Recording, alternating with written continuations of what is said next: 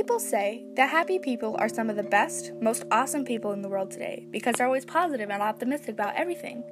But there is a saying, the people who smile the most hurt the most because of the challenges that they faced in the past. And I say this is absolutely true.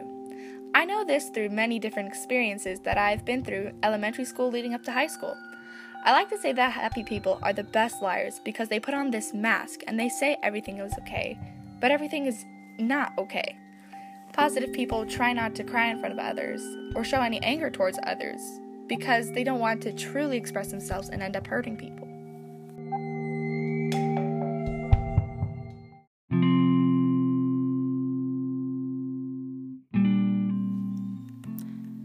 An experience I had in elementary school was that I had a friend who, at the time, didn't know was bullying me. My mom would get really concerned with me about how I was doing because I came home with a swollen face because I was crying so much. I didn't really do anything about it at the time because the next day she would apologize, so I genuinely thought she was a good person. But this kept on happening. First she would bully me one day, apologize the next day, then repeat the cycle.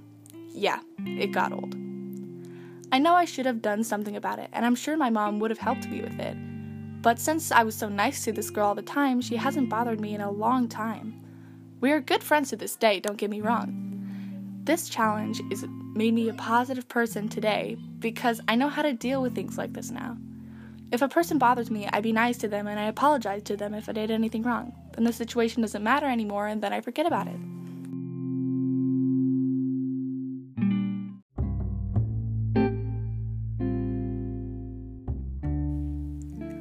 Another experience I had was in my freshman year. Now, as a middle schooler, I sheltered myself with my friends. If there was ever a fight, I would be, walking away and sometimes running from it.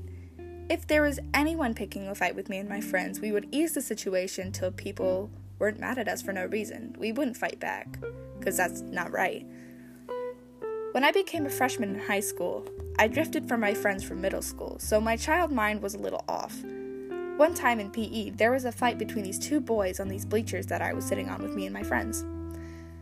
It wasn't like a fist fight or anything violent. It was just escalating insults back and forth. Since I was a sheltered middle schooler, I didn't know how to handle the situation, so I got up and I walked away. At the moment, I felt a rush of emotions overcome me for some reason. There was anger, disappointment, anxiety, and fear. And soon enough, I felt tears rolling down my face. I'm not sure why I was crying. I just was. I haven't cried in school for a long time, since elementary school, so I'm glad I walked away when I did. Once my friends found out that I was crying, they rushed towards me without hesitation. I had a friend who knew me for a while and knew how to comfort me, and I had newish friends who have never seen me cry before. This experience really helped me shape who I am right now, because whenever I'm stressed or have anxiety, I know that my friends have my back.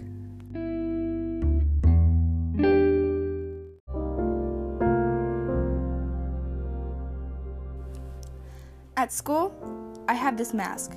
It's not like a cloth mask, but it's something I like to call my smile mask. I don't want any of my friends to worry about me or take up any of my problems because I don't want to bother them with that. So I put on my mask and hide what I'm truly feeling. The mask isn't just for me though, it's for my friends too. At this day and age, teenagers like me are depressed, angry, and have their own problems. So I put on the smile mask to help them feel better about themselves or just to help them smile. In my point of view, the smile mask is unhealthy. It hides what I'm really feeling, and I can't truly express myself. Of course, I have times when I'm genuinely happy, like when I'm laughing with my friends or having a good time. Message to the positive people: don't use the smile mask. It's okay to cry, to be mad, or to be scared. That's why we're here to help you out, especially your friends. I know getting rid of the smile mask will be hard, because you don't want to bother anyone, but don't worry, your friends want to know what you're truly feeling.